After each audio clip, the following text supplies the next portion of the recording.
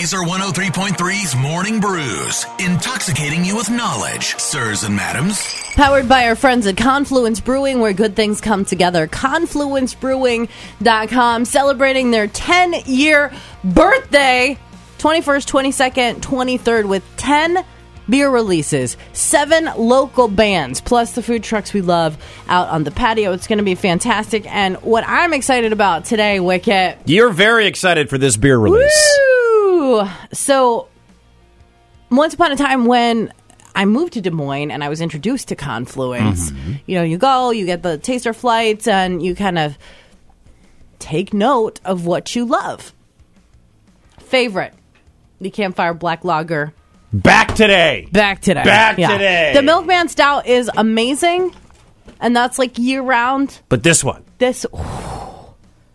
If you like camping, if you like being outside, if you like spooky season, if you like the fall weather, that crispness in the air, but you're not some sort of sweet treat Wicket who likes all the sweet things, like, you know, the good fruity flavors, if you're not that kind of palate, this is amazing. What's it called? Campfire Black Lager, Wicket. All right. Black Lager, black like my soul. If you are looking for something fun to do in the spooky time to get spooky cocktails, we'll tell you about a pop-up bar. Heather's already made reservations. Now, we'll tell you about that in a second, but to get there, will you take a bus?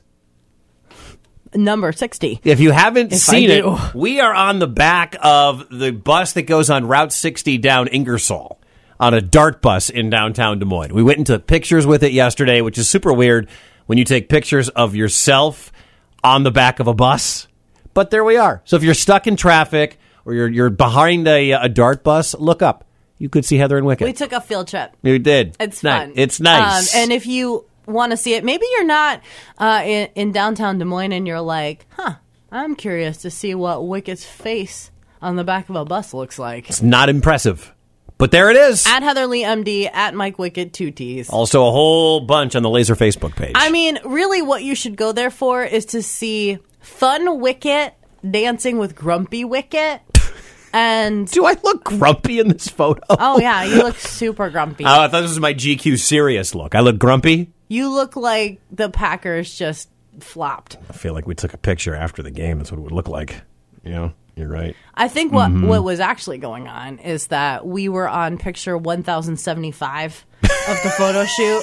And I was done after picture 8. Right. But we got to 1075. Exactly. We're on the 60 route. So it goes down Ingersoll. I don't know the whole bus route, but there we are. Thanks to DART for putting us on there. Yeah, you guys are awesome. Thanks for not arresting us while we were there either.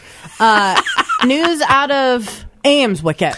This is kind of cool if you're a college football fan and a historian of Jack Trice Stadium and the story of Jack Trice.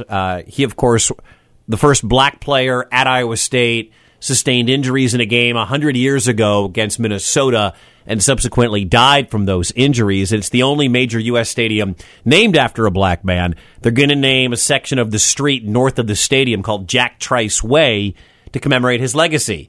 There's going to be a new art installation, a museum exhibit, and a lecture series about his life. And then a game next year, the Cyclones are going to wear throwback uniforms. So this is very cool. If you're into the history of Jack Trice, this is very interesting stuff, and it goes into effect next year.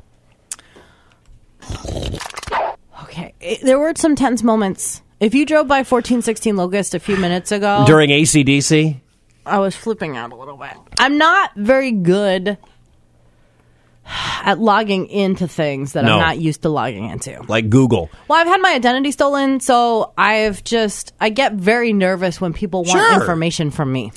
There is a pop-up bar that takes over Good News Darling. It's over there behind Hello Marjorie on Locust. And it's now going to be called Disturbed, a chilling cocktail experience celebrating film noir for the eerie season. It's a spooky season cocktail pop-up bar, film noir style. They're going to have, all the decorations, the dark lights, the cocktails that are themed, and it's reservations. So if you haven't made a reservation yet, you better hurry up and do it. All different kinds of cocktails. If you're into red rum, which is mezcal, there's a whole bunch of other ones in here. Words I don't even know how to pronounce. I love mixologists who know all these different great combinations of drinks and things. Mm-hmm. So if you're looking forward to that, we put the link up on the Laser Facebook page. And Heather tried to make a reservation during AC/DC. I had a reservation, and then I couldn't get through. There were 3 slots. Oh no! And then I'm like, I have to use the computer. And then by the time I got to the computer, there was 1 slot. 1 slot left on the day. But so when are you going? Tomorrow. Okay. At 5 to got your reservation. Disturb. It's not quite. It's not about the band, but yes, yeah. It's gonna be exciting, Wicket. I'm gonna be sipping.